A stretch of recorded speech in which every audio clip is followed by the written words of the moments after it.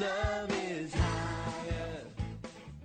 Okay, I'm in a series of messages that's going to end today called Transformers, Empowerment of the Holy Spirit. And I want to ask and answer three questions. The first is, what is Pentecost? Really, what is it? The second is, more or less, who cares? Why does Pentecost matter to you? Why should it matter to you? And more importantly, what would happen if you experienced a personal Pentecost? And the third question is, how can I do that? How can I experience my own personal Pentecost? Or, another way to say it is, how can I be filled with the Holy Spirit? So, what is Pentecost? Did you know that the book of Acts is really a sequel to the Gospel of Luke? You know how there are movie sequels? You know, Rocky 11?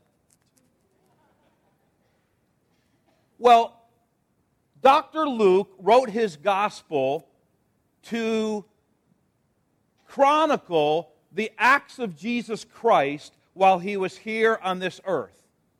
And then the sequel to that is the book of Acts, which is really a misnomer because the book of Acts is called the Acts of the Apostles, but it's actually not the Acts of the Apostles. It is the continuing acts of Jesus Christ through His Holy Spirit, through the apostles. And Acts begins with Jesus walking on this earth for 40 days after the resurrection and then ascending into heaven. But during that time period, Jesus said, when He was with His disciples, hundreds and hundreds of disciples saw Him during this 40-day period of time.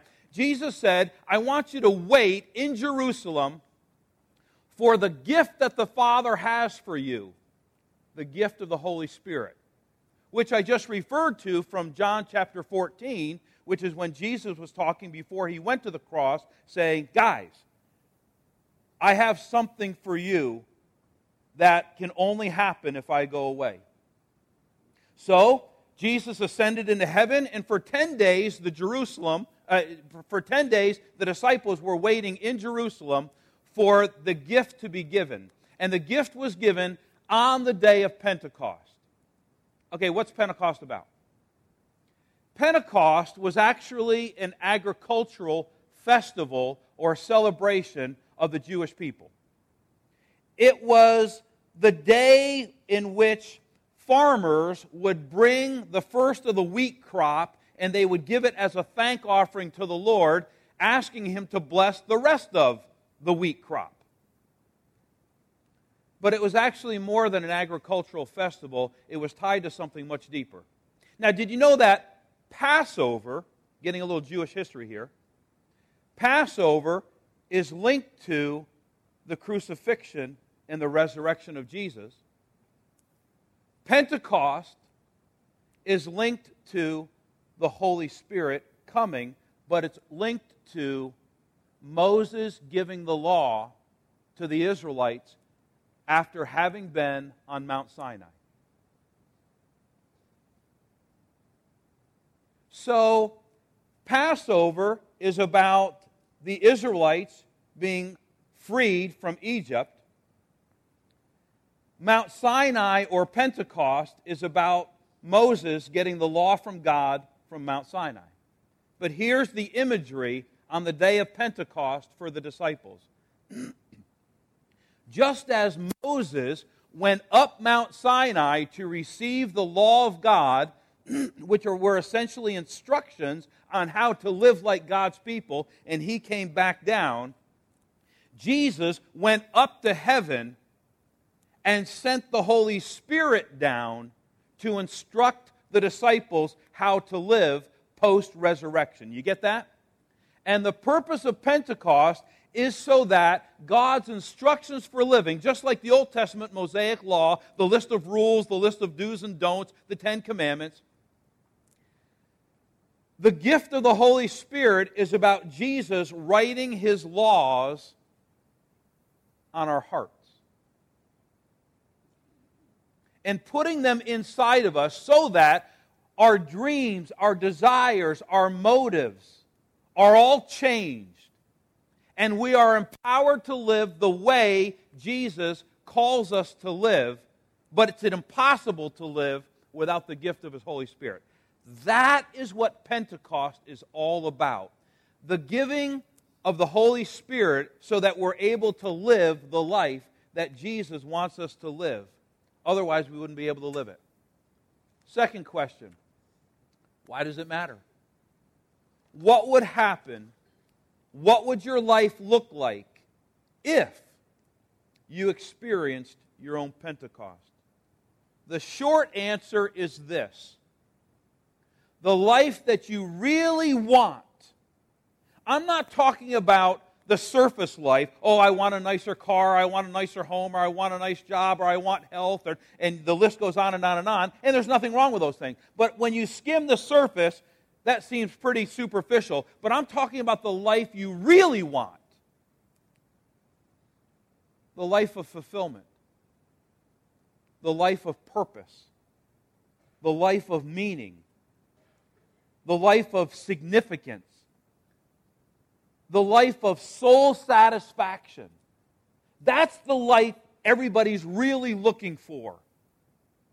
Happy is surface, joy is deep. And everybody's looking for that life of joy. And the short answer to why Pentecost matters to you is that actually only the Holy Spirit can give you that life. That's it. I read lots of books. I read books on how to get better at this and how to do that. But you know, there's no self-help book here that can help you here. It's only the gift of the Holy Spirit that does deep life transformation and gives you something that no psychologist, nothing wrong with psychologists, no sociologist, nothing wrong with sociologists, nobody can give you. Your spouse can't give you this. Your kids can't give you this. Your employer can't give you this. Only God can give you that deep sense of soul satisfaction. And that only comes through experiencing the Holy Spirit. There are three things that the Holy Spirit wants to give you if you would open yourself up to experiencing your own Pentecost. The first is you'd always feel connected. Notice it was a group thing on the day of Pentecost. All the disciples were together, and then suddenly a mighty rushing wind came. The Spirit-filled life is personal, but it's not private. We do better together. Whatever kind of cliche you want to use, it's an appropriate cliche. But the reality is that there is power in community when God's people come together, and we've experienced some of that power today. When Ann was praying, I heard amens and praise the Lord. And there's something about God's people coming together in the flow of the Holy Spirit that we walk away feeling energized and we feel better. We are living in a lonely time, though completely connected through media. There are more suicides today than ever. How can that be? It's because there's a feeling of disconnection. We're your people. You're our posse. We're your posse. We hang out together. But you know what the description of most people's lives are today? Matthew 9:36. When Jesus saw the crowds, He had compassion on them, for they were confused and helpless, like sheep without a shepherd. Most of you are in survival mode. Busy, out of control schedule, experiencing what psychologists call hurry sickness. a status of malaise, a numbness, just going from thing to thing. And that's even God's people. We need a fresh Pentecost to reset us, to recognize that we are not like the world, though we are in the world. We go to a different drumbeat. We listen to a different voice. While the world goes out of control and runs from this activity to that activity, we pause and think, wait a minute here. What does the Holy Spirit say inside of me? How does the Holy Spirit want to reorient my life? How does the Holy Spirit want me to spend money? How does the Holy Spirit want me to spend time with my family? How does the Holy Spirit think about my job and the boundaries? Hey, if you're out of control today in your time management issues, you need a fresh infilling of the Holy Spirit, because the Holy Spirit's really good at saying yes and no. Because He has your best interests at heart. If you were to experience your own Pentecost, not only would you always be connected vertically and horizontally with the body of Christ, you would experience great power. Notice that there was a sound like a mighty wind. What does this mean? In the Bible, wind usually is symbolic of power. Think hurricane. Wind is invisible, but you can see its effects. God gave the disciples and the church the Holy Spirit to experience power, particularly in 4 areas. The first is a power to witness and to tell other people about Jesus. Now let me just say right up front that we need power in our lives for many things, but primarily in the Bible, the gift of the Holy Spirit, the power that the Holy Spirit gives you, is not just you trying to lose weight. The primary purpose of the Holy Spirit is to empower you to be an effective witness for Him. It's when you're sitting there across the table from a coworker and there's an open spot and there's this little voice inside of you that says, should I talk about Jesus? Oh, I don't want to be offensive, and da-da-da-da. And you just begin to talk yourself out of talking about Jesus. The gift of the Holy Spirit is to empower you to just go for it. And to say, well, I don't have all the answers, but I got to tell you what Jesus has done in my life. Look at what took place. These disciples that 40 days earlier had been scared to death, something happened and they became transformed. You had the Apostle Peter that denied 41 days earlier ever knowing Jesus. And now he's standing up giving his first sermon. All the disciples abandoned Jesus. Now you see them after Pentecost going around all over the place talking to people about Jesus. I mean, something happened. They became a powerful witness for Jesus Christ.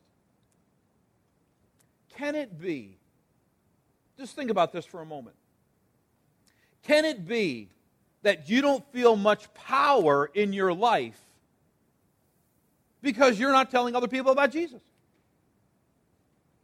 You start telling other people about Jesus, and suddenly you'll start feeling power. Second, the Holy Spirit empowers you to overcome sin.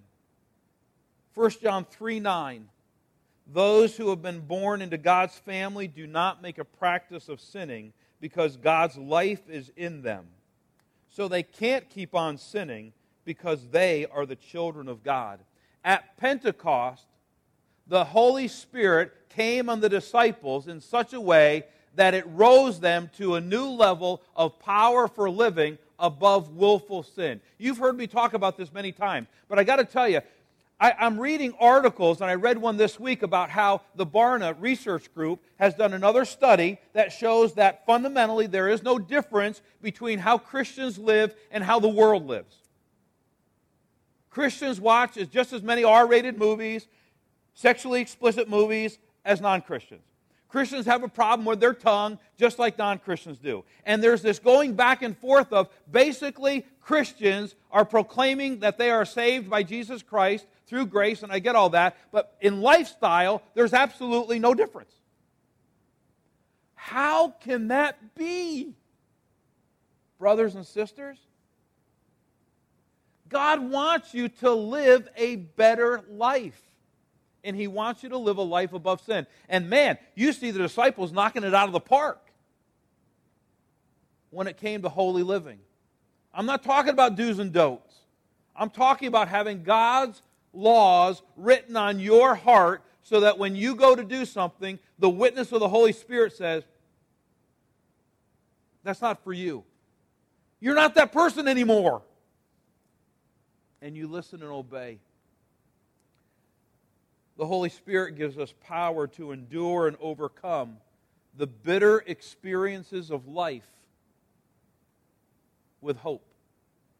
Somewhere along the way, maybe it's preachers, I don't know, but somewhere along the way, we've gotten the message that when you invite Jesus into your life and you allow yourself to be Spirit-led, that everything's going to go well with your life. And they lived happily ever after. That is not true. Christians experience cancer just like non-Christians. Christians experience death and tragedy just like non-Christians. God causes His rain to fall on the just and the unjust. In other words, part of living this life is living the regular human experience. And we live in a broken world. But it doesn't have to break us. Listen to Paul's words. We were crushed and overwhelmed beyond our ability to endure. Stop. This is the Apostle Paul, who wrote most of the New Testament. We were crushed and overwhelmed beyond our ability to endure, and we thought we would never live through it. In fact, we expected to die, but as a result, we stopped relying on ourselves and learned to rely only on God, who raises the dead.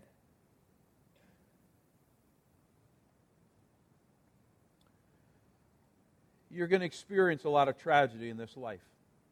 And you're going to experience a lot of disappointment. And there are some people that walk away from the faith because they had this unrealistic expectation that God owed them to get them just the right job. Or God owed them having a loving spouse. Or God owed them certain health. You've experienced a lot of tragedy. I've experienced a lot of tragedy in my life. It's the common denominator of all humanity. But you know what makes Christians different? The ability to persevere and overcome in a Christ-like spirit.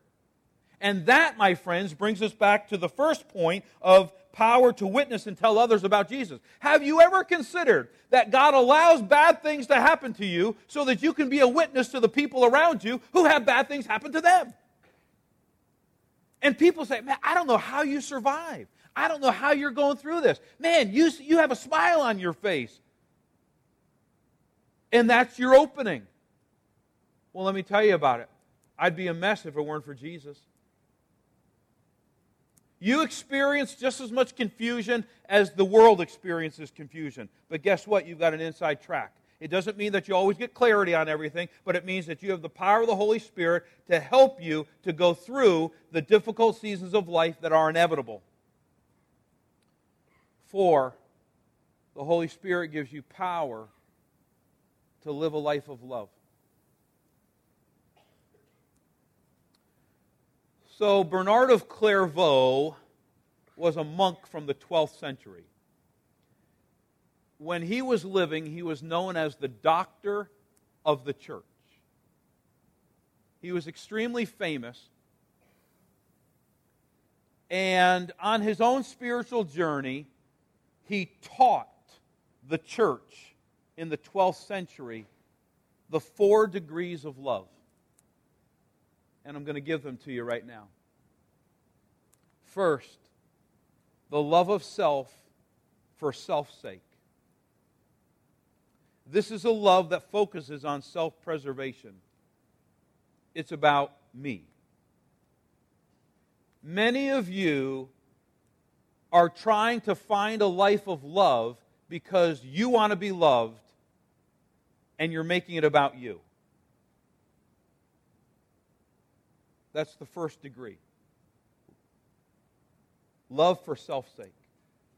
The second degree, the love of God for self's sake. So the first is the love of self for self's sake. The second is the love of God for self's sake. This is where we love God, but we do it for our own sake. In other words, what God can do for me.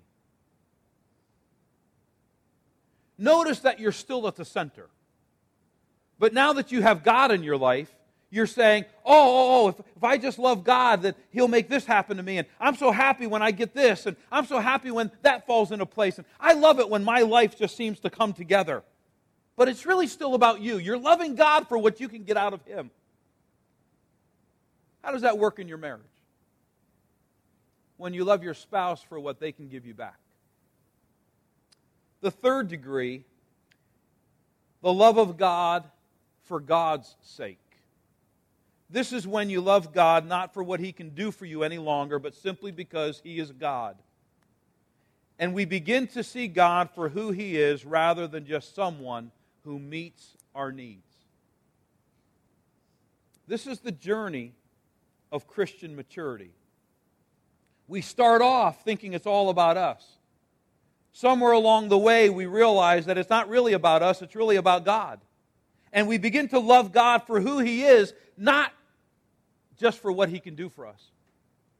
But Bernard of Clairvaux said that there's a fourth degree of love, and that is the love of self for God's sake. This is where we experience love, and we realize that we are called to live within the fullness of God's love. When we love ourselves for God's sake, we accept who we are and live out of who He made us to be. And our greatest act of love is to see all of life as an act of worship. Now here's what I think.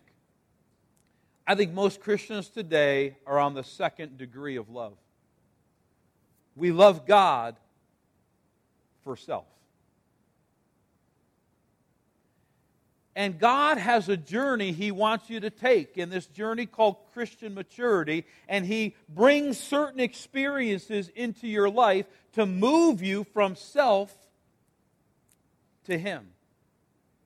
And the fourth degree of God's love is recognizing that the greatest act that we can do for God is to see our lives as one big act of worship, and we come back full circle to say, I know who I am in Christ, and I accept the limitations that I've been given in life, and I understand increasingly who I am, and I'm okay with that.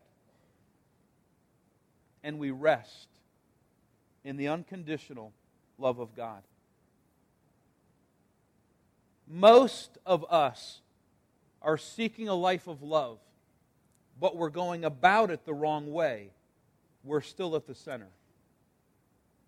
And God, through His Spirit, wants to empower us to see and live in the bigger picture of His love. There's a third thing that happened on Pentecost, and that is this issue of tongues of fire. The Holy Spirit is symbolized by fire in both the Old Testament and the New Testament. Fire warms us, just like the Holy Spirit does. John Wesley was a great reformer in the 1700s in England. There was one time where he was sitting outside of a church listening to a sermon. He wasn't even in the church. He was just outside listening to it. And he wrote in his journal, I found my heart strangely warmed. That's the warmth that the Holy Spirit gives. Hey, you ever been sitting in a service and it goes way beyond emotion, but you've been sitting in a service and you just knew that God was here with you and He was speaking to you and He was warming your heart and something deep and warm on the inside was taking place. And you weren't really able to explain it, but you just knew that you were in God's presence. Fire not just warms, but it illuminates. And the Holy Spirit illuminates our lives as well. But the primary metaphor in the Bible for the Holy Spirit with regard to fire is purity and cleansing. How does that work? Fire is a cleansing agent. I was on vacation many years ago on the eastern shore of Maryland, and it's relatively flat there. And we were headed down to the Chesapeake Bay area, and we were driving through some farm country, acre after acre after acre of just farm country divided up with some trees, and it was a very, very beautiful place. But I saw something I'd never seen before. There were fire trucks along the sides of the road, purposely burning the fields. And I thought, what's up with that? I thought firemen were supposed to put out fires, not start them. My father-in-law said to me, oh no, that's necessary. Every so many years they burn the fields because they cleanse the fields from the underbrush, from snakes, all those things that keep the field from being fertile. And you know, all that burnt, it just goes down into the soil and it fertilizes the soil. I read an article this week about how birds in certain parts of the country are being threatened because nobody's burning anymore. And birds are going extinct.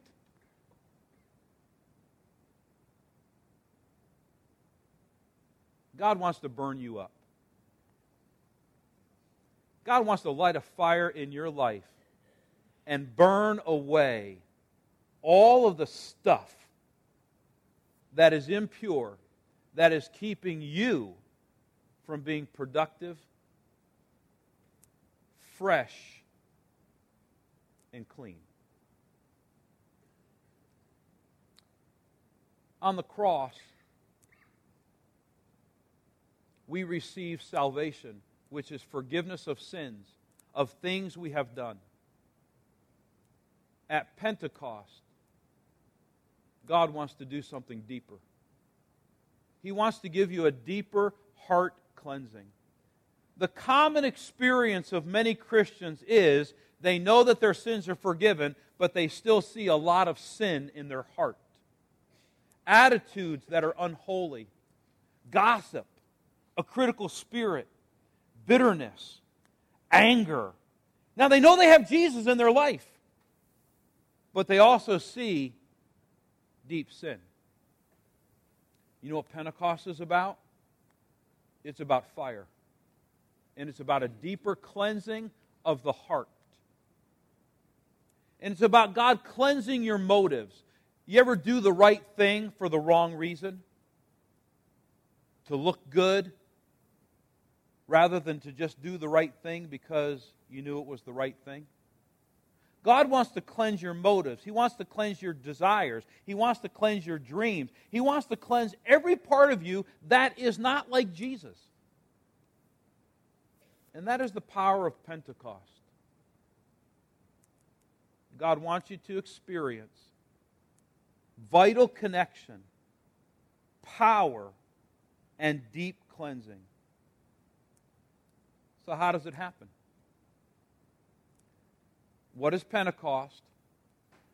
What would Pentecost look in your life? How can I receive my own personal Pentecost? A couple things. Ask. This is where your sermon notes kick in. I've been watching you the whole time I've been preaching. You're looking around like, is this in the notes? He's been preaching for 25 minutes and there's nothing in the notes so far. This is the notes. Got it? I didn't want you to be distracted about anything. This is the heart of the message. How can you experience your own Pentecost? Ask. Luke 11:13. So if you sinful people, Jesus said, know how to give good gifts to your children, how much more will your heavenly Father give the Holy Spirit to those who ask Him? You have not because you ask not. If you want the Holy Spirit, you just ask for the Holy Spirit. You know, sometimes we treat God like our grumpy aunt. Okay? Everybody has a grumpy aunt that just reminds you of how much she had to sacrifice to get you that gift. Well, that cost $5.98. And you're like, really? Just keep the gift because, it feels like it's weird. That's not our Father. Our Father wants to give you the gift of the Holy Spirit more than you want to ask for it.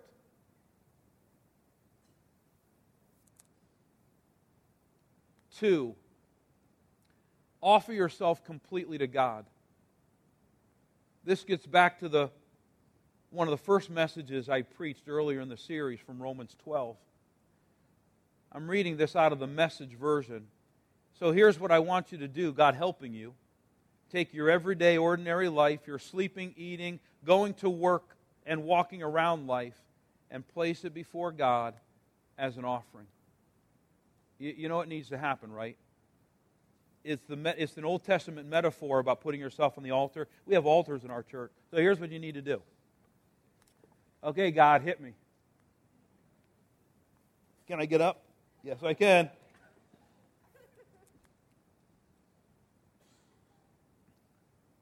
The hardest thing to do is to just give yourself completely to God because it's terrifying. Because it's the loss of control. It's the willful giving of control over to somebody else. So there's this interesting story about how World War II ended. There was an American warship that was in Tokyo Harbor, and an emissary from the Japanese government came and walked onto the ship, and there was a table that was all set up to sign the documents that would end World War II. And the emissary walks over to General Douglas MacArthur and, through a translator, offers a greeting in his hand to MacArthur. And MacArthur stood there and didn't do anything. And there was this awkward pause. And then MacArthur said to the Japanese emissary, through translator, "Your sword first."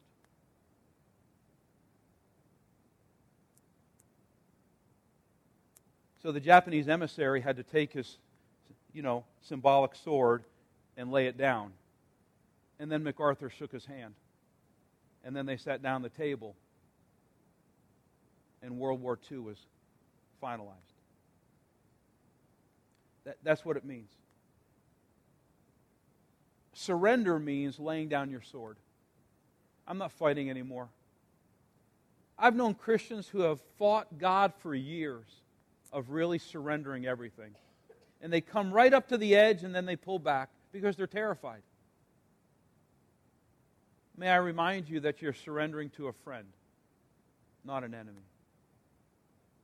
You're surrendering to your Creator who knows you better than anybody else and who loves you more than anyone else.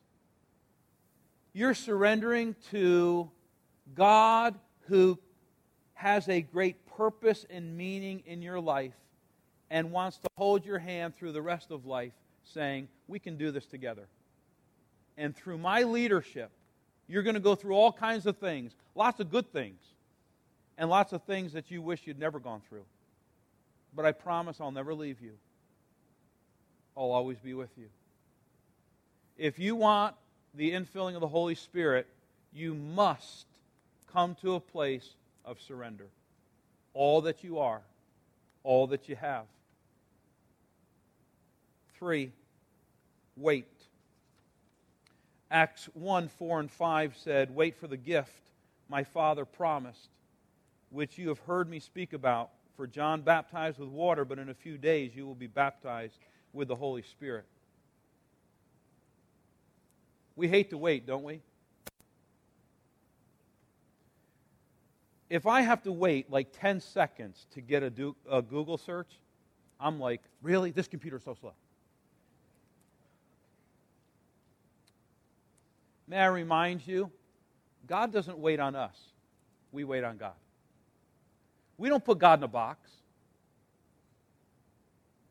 God can do whatever He wants whenever He wants. Our job is not to dictate how God does His work.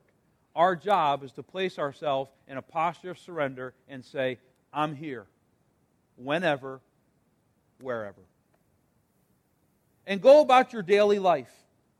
You don't need to come to the church and take off 2 weeks from work and just stay here and wait on God. If you read Acts chapter 1, you'll see that, because Judas Iscariot had committed suicide, they elected another disciple. They held a church annual meeting before Pentecost. They just went about their daily life. But their heart was waiting on God to receive the promised gift of the Holy Spirit. So, here's my question.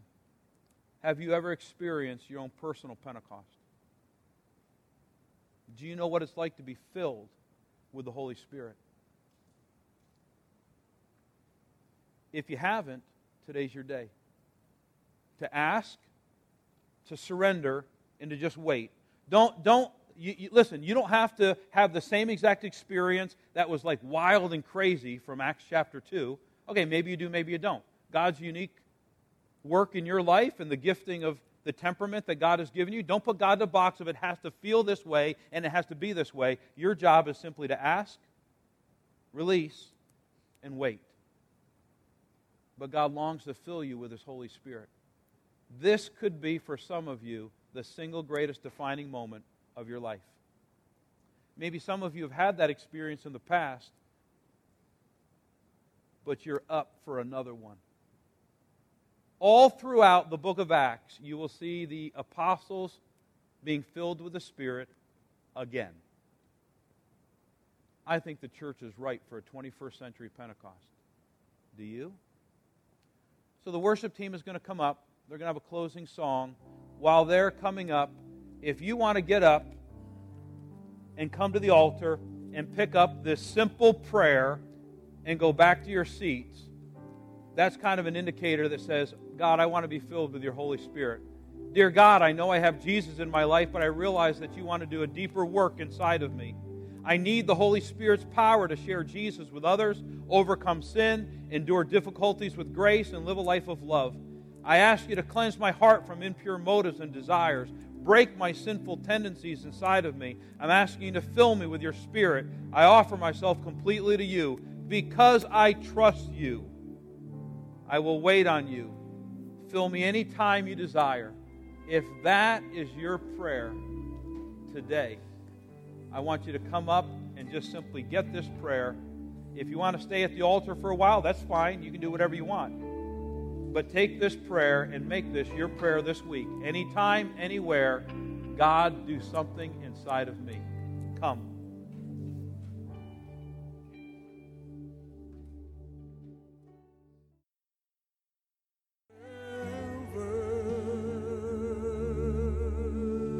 Thank you, Father, that we can know beyond a shadow of a doubt that you want to fill us more than we even know how to ask.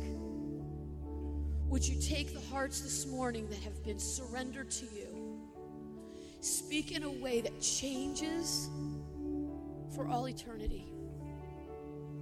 The satisfaction of belonging to you is worth more than silver or gold.